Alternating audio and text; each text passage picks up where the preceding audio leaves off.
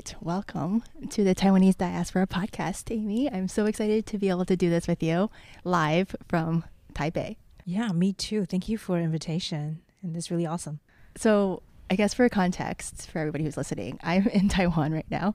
And I met Amy last week through a mutual friend. She and her husband run a startup, basically imported from Silicon Valley to Taiwan. Yes. We're going to be talking about that today, kind of curious about her life path, which is pretty interesting. And then more about the startup and the app and what you guys are doing in the education child development space. Yeah.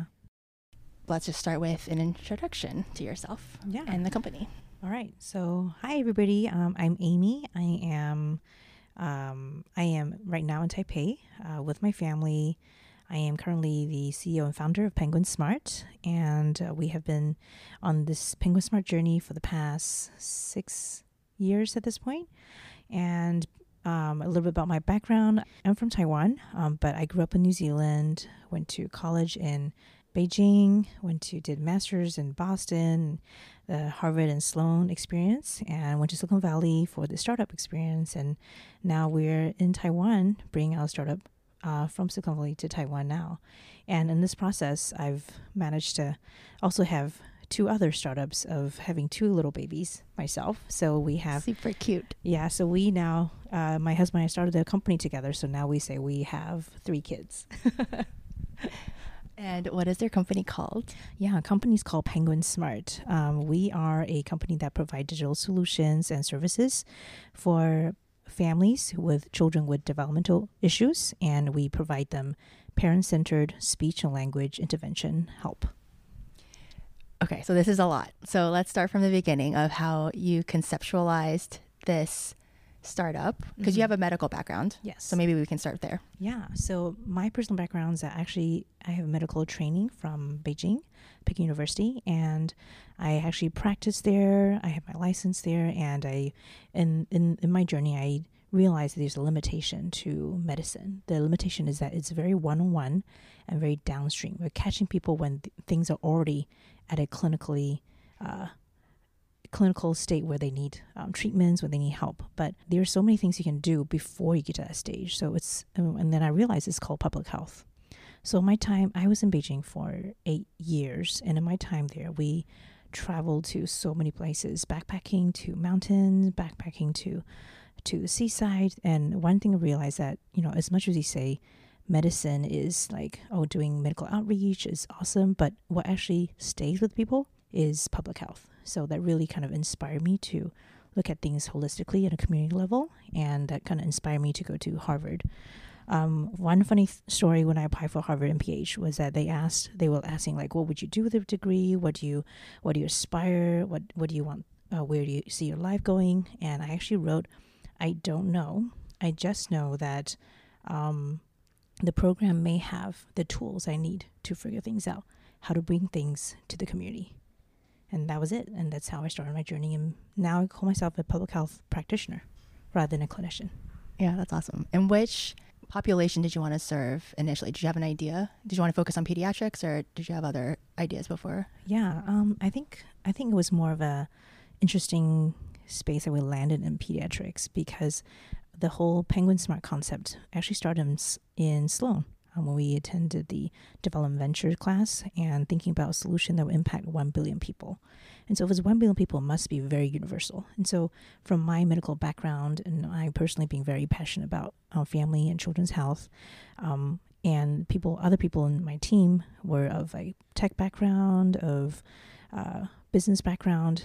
One of the things was like, well, what is something that's super universal? Something like water, safety, health, and realize parenting, like every generation have to deal with their unique challenges to raise the next generation. And so that's kind of the angle we started with. How do we help this generation? What are some of the universal issues with this generation's parenting? And can we provide some solution in a grassroots way to enable that?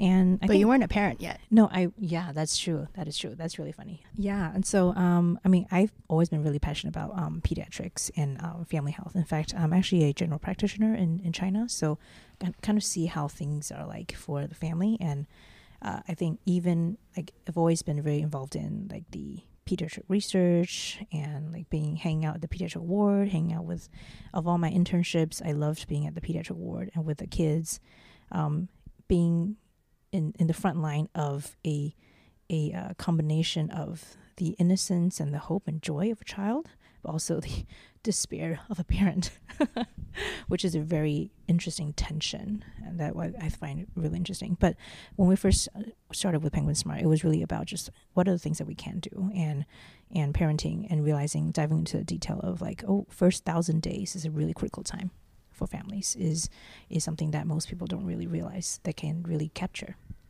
Okay, so this is part of like a development ventures class. So maybe explain that a little bit. So this is part of an MBA program. Some of the other ventures classes that we are maybe familiar with at Sloan would be like energy ventures, and you have maybe a randomly or a self-selected group of students that come together to develop some sort of startup concept, right? Do you want to go into a little bit of that and how you landed on the Penguin Startup idea once you guys decided on doing public health? Yeah. So development venture, this one is about finding a solution that would be widely applicable. And so unlike energy venture, unlike some other ventures where you have focus on specific verticals, this is more broad. So it's like, this is something you need to think about what would impact and benefit even potentially the bottom of the pyramid economy. And so this class is attended by so many people that it's actually held by Media Lab. So the idea is... that's cool. I didn't realize. Okay. In Media Lab, so the idea is that there are so many people from different backgrounds and different majors, and coming together to think about how to do solutions, how to think about like the last mile, think about transportation, think about water, think about food safety, weather. And so for us, health and safety was the focus that we dived into. And it's funny that we were thinking about 1,000 days for a child's life. We're two ways about it. One is the device-based safety. How do we have an overall monitoring of safety of a baby? And the other one is like, how do we help parents to be able to look after the kids better? And one of the things I realized is that for this generation, whether you're something interesting is that whether you're poor or rich, there's always the tension of like there's not enough time to spend with your family anymore, no matter the socioeconomic status. Whether you're a wealthy family with, really busy families, white collar, you're still very strapped in time. And because it's a global environment, people are flying around different places. They don't really see the kids much. They don't see their families that much. The kids themselves are involved in so many programs very early on in their age. And there's very little time for what we call the family education, for the family ritual, family routines, family culture that really establishes and differentiates a lot of the children from other people, from what would build the underlying safety, the sense of safety, sense of security, sense of trust, sense of grit. And then a lot of that comes from fundamentally having that a very safe childhood, a very grounded childhood. And I think having a grounded childhood is something that is really hard to do nowadays for a lot of families in different culture and different status. For the impoverished family, underprivileged family, you can imagine maybe there are too many kids, maybe there's not enough resources because of various environmental challenges. That's not really feasible. But what that means is, that's how we started the exploration. But when we were diving into, okay, what is it that we can really help solve for that grounding, trust, grounding, bonding relationship, realizes that, well, how about we just simplify it down to how do we help parents spend more quality time with the limited time they do have, spend more quality time with their kids. So they became, okay, well, how about activities that stimulates the development that also engaging, and it facilitates adult-child interaction. So then you build relationship together, you build experiences together, you build memories together. And so that was the initial idea of Penguin Smart.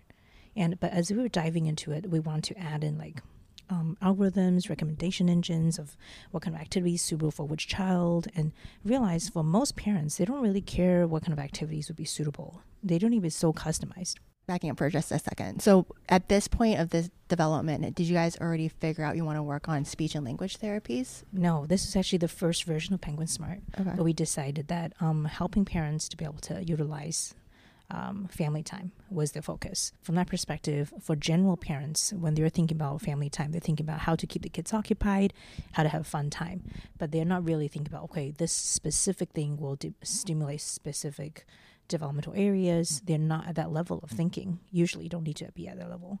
But only one group of people really emphasize that. It's the group of families that cannot reference general blogs and general content that actually do want customized recommendations what they can do with their kid. And that is the population where the kids do not grow according to your child is 6 months. Pathway, yeah. Yes. So those with delays, those with challenges, then the parents will be like, well, I can't reference any normal parenting activities and games that I would do. Like, so what can I do to be more specific, that's be customized for my child? And we were diving into that, realized actually this is pediatric rehab at home. So it became living home intervention for developmental delayed children. And this is now squarely in the space of health. So I can really be able to take advantage of my own expertise and dive into what we want to do. Awesome. So then at that point where you guys are still in Boston in the incubation phase, like this is all part of the like 1 semester process, yeah? No, the 1 semester actually only got us to as far as having an idea that we should do something to help parents utilize playtime. After we moved to Silicon Valley with the initial idea of building a app for activities for parents, we realized in our product market fit, realized that parents are not really willing to pay for customized recommendations. They're very happy to download the free version. It was like, well, at this age, you should be able to do this, right? So they're very happy to download this app. In fact, as we launched the freemium app, the app became top 50 reference app within a couple of months. But it's really hard for people to convert to the paid version because who would really have the need to have customized recommendation? And that's where we realized we probably need to rethink and regroup. So this became the pivot, the pivot that we had for Penguin Smart 2.0. So then is this when you guys did the 100K challenge, or were you already in California? Yeah, that's already when we were in California. In fact, that was when we were rethinking of where we're thinking, okay, well, the first idea, we need to pause and regroup and rethink this. And so then we regroup in 2016. How did you guys get funded? Did you guys get seed funding, or did you guys pitch VCs? When we first initially had the idea to do a parenting app, it's called Penguin Smart 0 to 3 parenting app. That was what we actually went through 100K with, and MIT for the 3 rounds of ideas, 3 rounds of competition. We actually got into semifinals, and they gave us money, and they said, build something and then reimburse it to be able to get your prize money. You can't just celebrate with a big banquet. Yeah, and so that's how we started the first iteration of building an app. And then that was actually, at the time where mobile apps, mobile health, all these apps are at its peak, right? And so everybody's building apps. Everybody wants to be an app company. But then it's really interesting when we're in Silicon Valley and talking to different people, or we're talking to mobile app investors and all these things, and realize actually they want us to rethink this whole hype about building apps, because we were challenged that actually what we're doing is not an app. What we're doing is an online solution that could be in an app format. It could be in a blog format. It could be any format. It's just that it happens. So at that point, we had already decided it's going to be an app. But does it really need to be an app? It's unsure. Right. Mm-hmm. So walk us through the rest. So then we're getting closer to now. Yeah. And so when we decided to relaunch Penguin Smart, the position would be that we are launching it for the purpose of very development focused.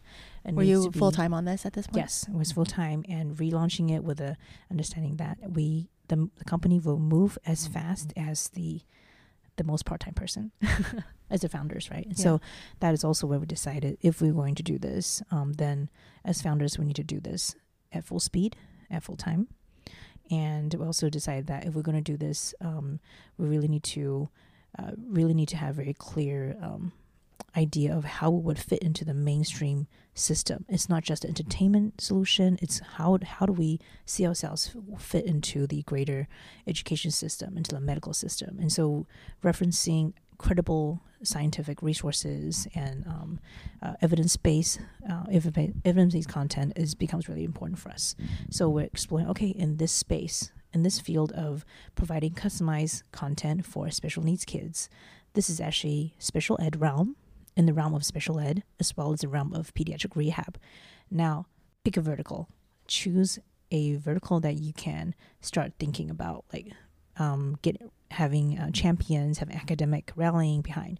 So that's why we start exploring. Is it a OT, occupation therapy? Is it speech therapy? Is it behavior training? Is it psychology?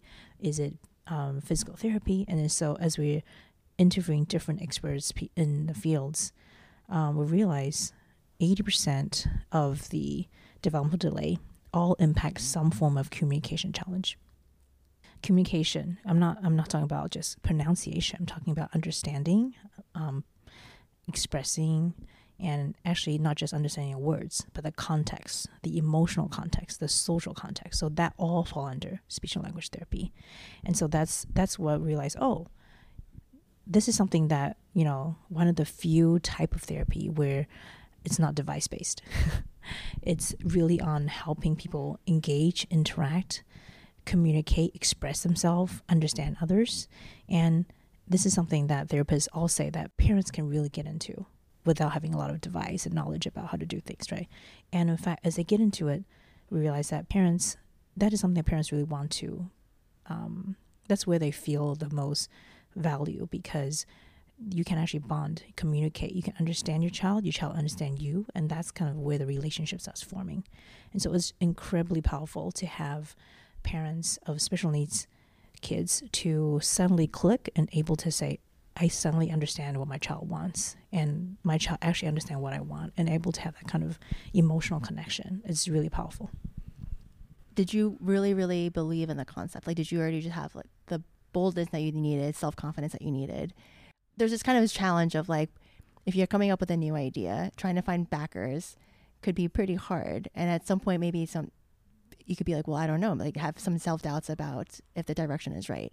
Like, did you ever have any sort of challenges on funding or just ideas? Because you were kind of iterating the entire time. And so you had to figure out when to pivot. Yeah. So for us, I think there's a very clear watershed shift between Penguin Smart 1.0 and 2.0. The 1.0 was very product-based, right? Build an app to get reimbursed. Right. So spend a lot of time just building the app and thinking, okay, well, this is what makes it live. This is debugging everything and trying to get it like UI acceptable, UX friendly, and all that stuff. But the second iteration, we realized we have to do a lot of market research first.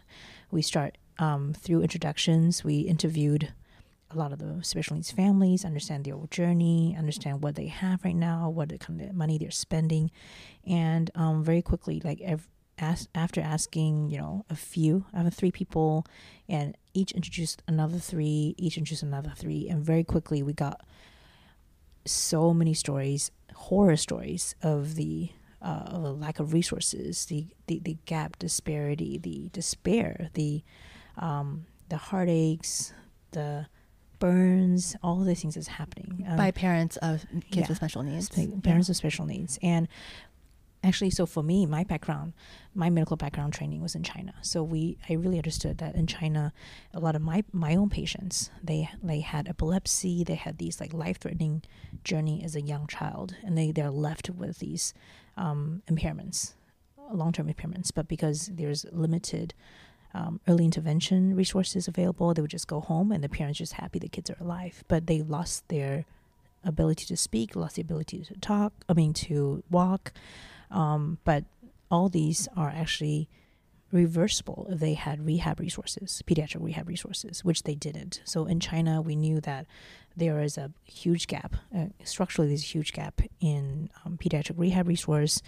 When we were interviewing families, we know some of the heartaches they were going through. We know as an online solution, we're in the right place where there is there is the largest population percentage of parents of first-time parents in China, because it's one-child policy. Most people are only first-time parents, and all their experience is only their first trial and error and not much success. So when people are sharing about the experiences online, it's only one reference point of themselves. After talking to a lot of these families, we summarize that they really need professional guidance. They need customized guidance that they understand. So the professional guidance, not just like one to many, but that they can relate to the actual situation and someone they can turn to when there is a problem. So help on demand. So that kind of became the core of our design of like, how do we help parents not to commute? How do we help parents to have something, some resource, someone at, by their side as needed. So at some point you decided to move this to Taiwan. Is that because the demographic you are trying to serve is in Asia or in Taiwan specifically? Yeah, it's mainly. Or is that a lifestyle move? Maybe?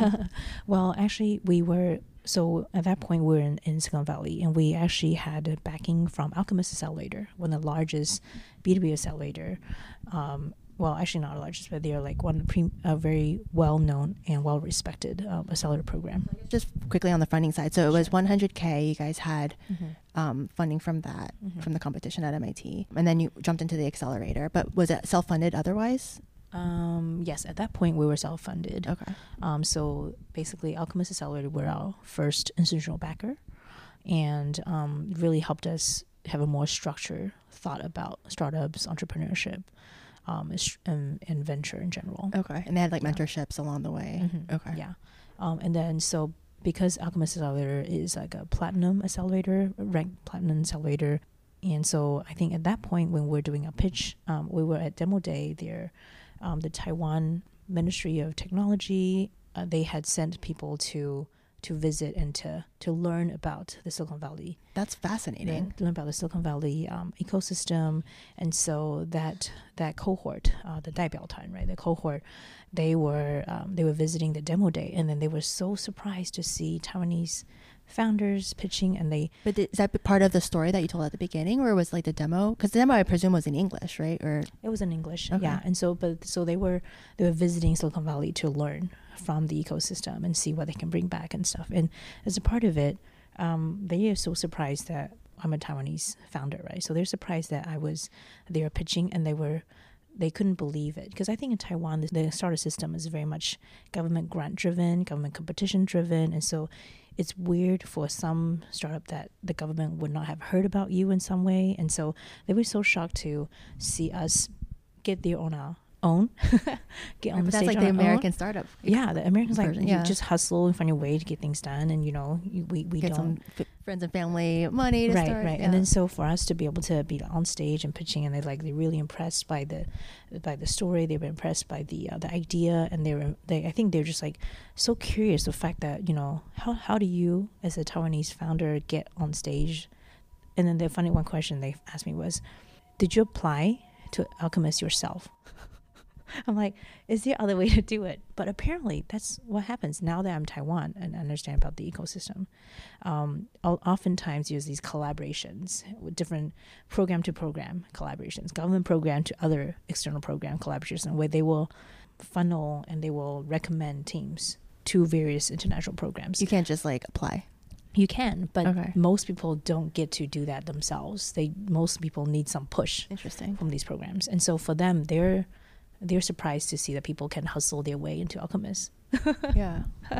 Yeah. And so from that, they took a note. And then later on, when they were launching the Taiwan Tech Arena space in Xiaojudan in Taipei, they invited 7 different accelerators to enter, to bring teams on board. And so we also happened to know one of the accelerator that was starting off. And so we became one of the first batch of companies being invited into that site through Ministry of Technology, as well as the BE accelerator, who became our backer as well. Oh, that's awesome. So they basically invited you, yes, lured you back. Mm-hmm. Yeah. And for us, at that point, we had been working out of Silicon Valley in Asia hours for 1 or 2 years at that point. And because your demographic was focusing China. On Asia, yes. Okay. Yes, we were focusing on Asia, focusing on the Chinese market. And that's so we were working really strange hours. So we had to do these quarterly travels to China, and they were like, okay, this is not really sustainable. Maybe at one point we should have a base in Taiwan so we can do a quick jump. That was pre-COVID, right? And so that's why, okay, let's plan to eventually move to Taiwan to be our base, and then it's a jumping board to go then establish the marketing and sales team in China to keep pushing forward with things. And so we had that plan, and then that plan got accelerated when I found out I was pregnant. And then I need to, we need to think about, if I only have a few hours a day to work, do I want to spend it at 2 a.m. in the morning or 2 p.m. in the afternoon? Yep. Very practical. Okay. Yeah. Okay, that's fascinating. So we moved back to Taiwan, to like set up shop basically for long term in late 2019. Yeah, before that we were just back and forth traveling. So we had an office, co-working space, office seats. When we travel through Taiwan, we will go there and work. So we have a place to work, a place to meet, but really relocated and really established the presence in late 2019. Yeah. Okay, that's awesome. And so then COVID started. And so it's like, well, I guess we're very fortunate. We just stayed. Because it's open. It was open in Taiwan at the time. Open in Taiwan. So we're able to like build a team in person, take advantage of like how do we build in-person culture? How do we think about processes and all these things, and focusing on R&D as everywhere else was shut down. We're able to focus on that. So what would you say is your greatest learning so far, and what are your hopes for what you see the next couple of years to be, or what would you like Penguin Smart to be able to do? Backing up from the just wrapping up from the last conversation, after COVID, there were a lot of different changes. I realized that because the overall telehealth and teletherapy space had really opened up and thrived abroad, and so we took this as an opportunity for us to really focus on the U.S. market again. Yeah. So now we're really taking advantage of the telehealth and the telehealth growth. Because you get reimbursed by health insurance? Yes. Okay. So now we are pushing forward in the U.S., pushing forward being a part of school districts, a part of government procurement, regional center procurement, pushing with employee benefits, and really working with families from in the U.S. in different places. That can't be very easy. I mean, the healthcare system in the U.S. is very complex. Different. Yeah. Yes, it's very different. But I think we'll go back to the fundamentals of what parents go through.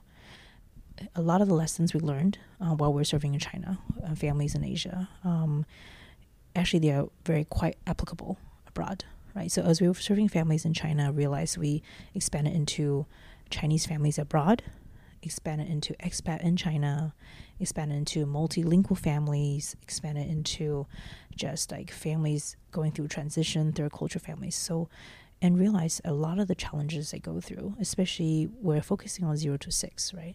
0 to 6 means that the language development is less about culture, but it's more about just brain development. So you get down to the very basics. What are the foundations of communication? Foundations of physiological ability of communicating, emotional understanding emotions, facial expressions, context, atmosphere understanding. These are actually not so culture specific. It's more of a fundamental human ability. And so that's how we're able to continue to expand and work with families from such a wide range of backgrounds and languages and dialect. And in fact, for us to work with families, right now, actually our model is to work with parents, help the parents to have the tools and the know-how and the tips on what they can do with a kid at any given time throughout the day. And so that means that as long as the coach that they're working with speaks the language. Who's a licensed therapist? Yeah, a licensed therapist. Right now it's a licensed therapist leading a coaching team. So we have their therapy assistants, we have their coaching staff that works with the parent, and they can have, the adult can be communicating one language, but whatever language the adult communicates with the child, it's up to the parent. That's cool. Yeah, so then we can bypass a lot of that, of these language barriers between the therapist and the child. Yeah, especially at a very young age. I think the benefit of working with families, parents directly, also is that for young kids, it's really hard for them to build trust with outside people, especially if you think about 2-year-olds, 3-year-olds. And they're at the time where, if you think about a 2-year-old, 1-year-old, they don't want other people to hold them, right? They don't want strangers to hold them. They don't get chummy to strangers very quickly. And so what do you do when they need medical like therapy help? It means most of the therapy session is spent on building relationship, getting the kids to relax, getting the kids to trust the guy and trust the therapist, and then hopefully guide them to do something. And after you get used to it, well, see you next week. You have to start again, warm up again.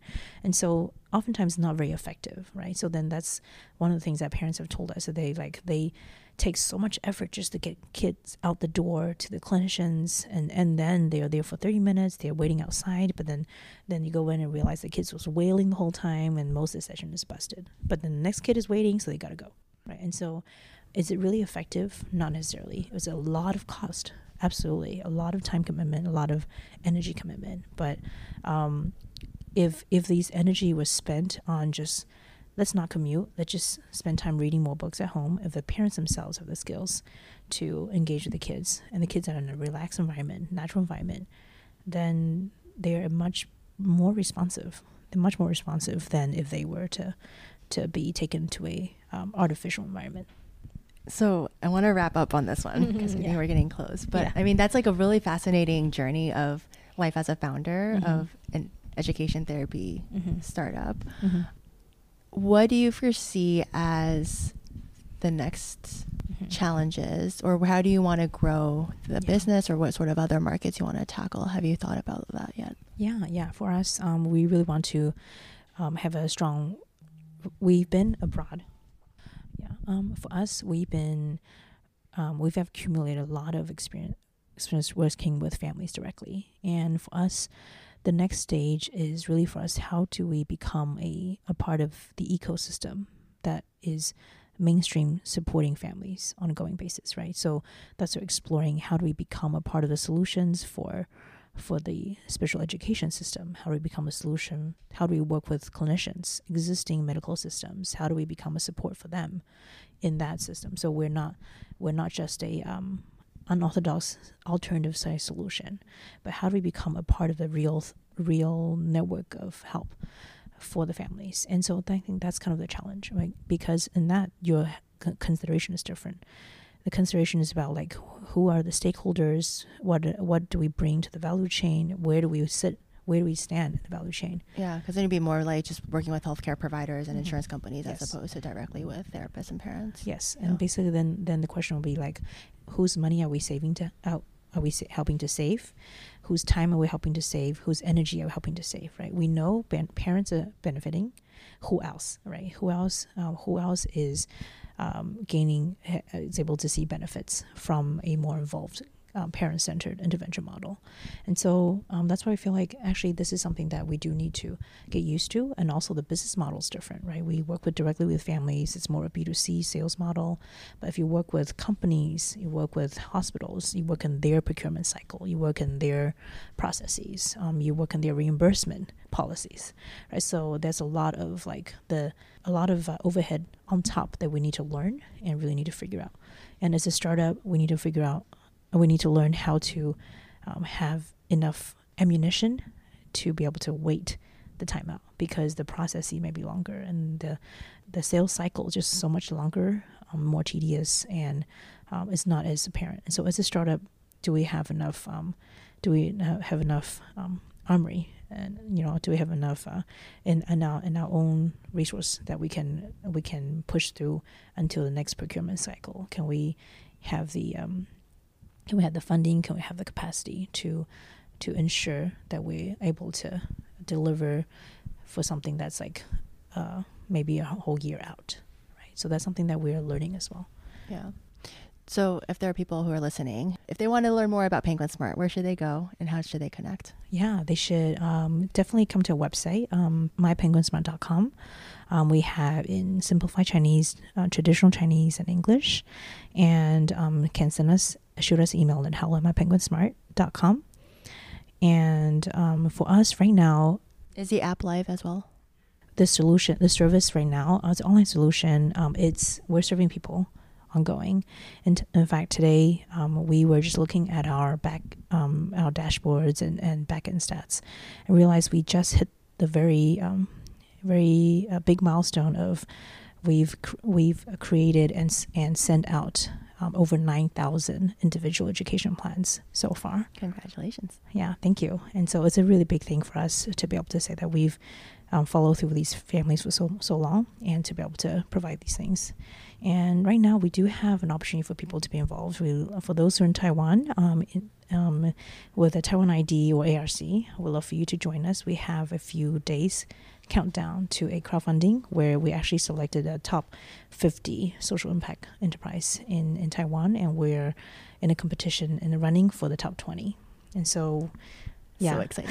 Very excited, because it is a combination. This is under the Digital Bureau, where it's a social impact utilizing technology. So how do you use technology to impact the underprivileged community? And so this is a full circle back to when we first started in development ventures. What is a solution? What's a grassroots solution that can help families who are under resources?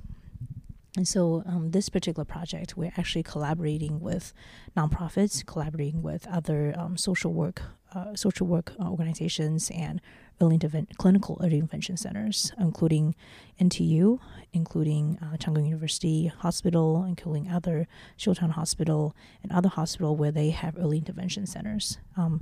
These early intervention screening and diagnosis centers, they usually have a long wait list for kids to be able to be on their assessment, 6 to 8 months wait, and then after that there's yet another 6 to 8 month wait until they can actually receive treatment. And so within the population, they also recognize that there are a lot of families who the parents themselves are not able to actually travel regularly in person to bring the kids to in-person sessions as well.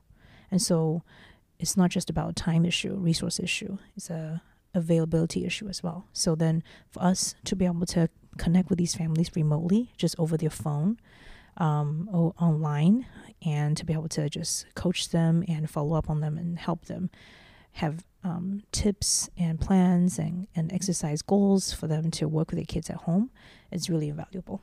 And so what will happen is that with these families, we will, after these families are referred to us through these nonprofits and through these hospital networks, and we'll work with the families for 4 to 5 months to help them establish new routines, interaction, behavior routines for the parents, and hopefully it will help them to be able to work with their kids and cover for some of the gaps that they have not able to take their kids to clinical sessions. Yeah. Okay, so this is part of the crowdfunding? Yes. Okay. Yes. Cool. Yeah. So this is focusing on working with families that are have special underprivileged, fit the special criteria on top of the kid they have in development delay. Yeah. Okay. So how many days do they have? A couple days? We have a week. Okay. All right.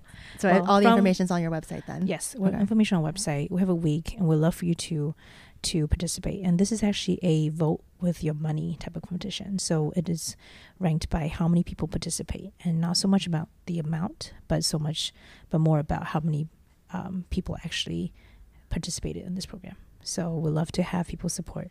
Every bit helps. Awesome. Well, congratulations, Amy. Thank you so much for talking with us today. Any last words before we drop off? Yeah, I think one of the most common question we have when we're talking to the general family is that, how do I know my child has these challenges? Like is it too late for me? And I think the answer is it's never too late. It's never too late for the parents to want to connect with their kids. It's never too late to want to build better communication habits that will enhance their skills. Never too late to build communication tactics that will enhance your relationship, because you only, as parents, you only have so much time with your kid. You only have so much time. For your child, they only have so much time as well, before they need to move on to deal with the bigger challenges of life. And so we really want to encourage people to take early childhood time very serious, and be encouraged that, even if you think you don't know how to play with your kid, even if you don't know how to work with your child, trust in that you have a fundamental advantage, that they fundamentally want to engage with you. They fundamentally want to build a relationship with you, and that's more important than anything else in the world. Thank you. Thank you. Can you say Penguin Smart with a New Zealand accent too? Yes, I can. Hi, I'm Amy. I have a company called Penguin Smart. OK， 谢谢。好，谢谢 Cynthia. And that's it for today. Please send me a message on Instagram, Twitter, or Facebook at TWDIASPORA, or shoot me an email. It's hello@TaiwaneseDiaspora.com. And if you or other people you know have stories that they'd like to share on this podcast, please send them my way as well.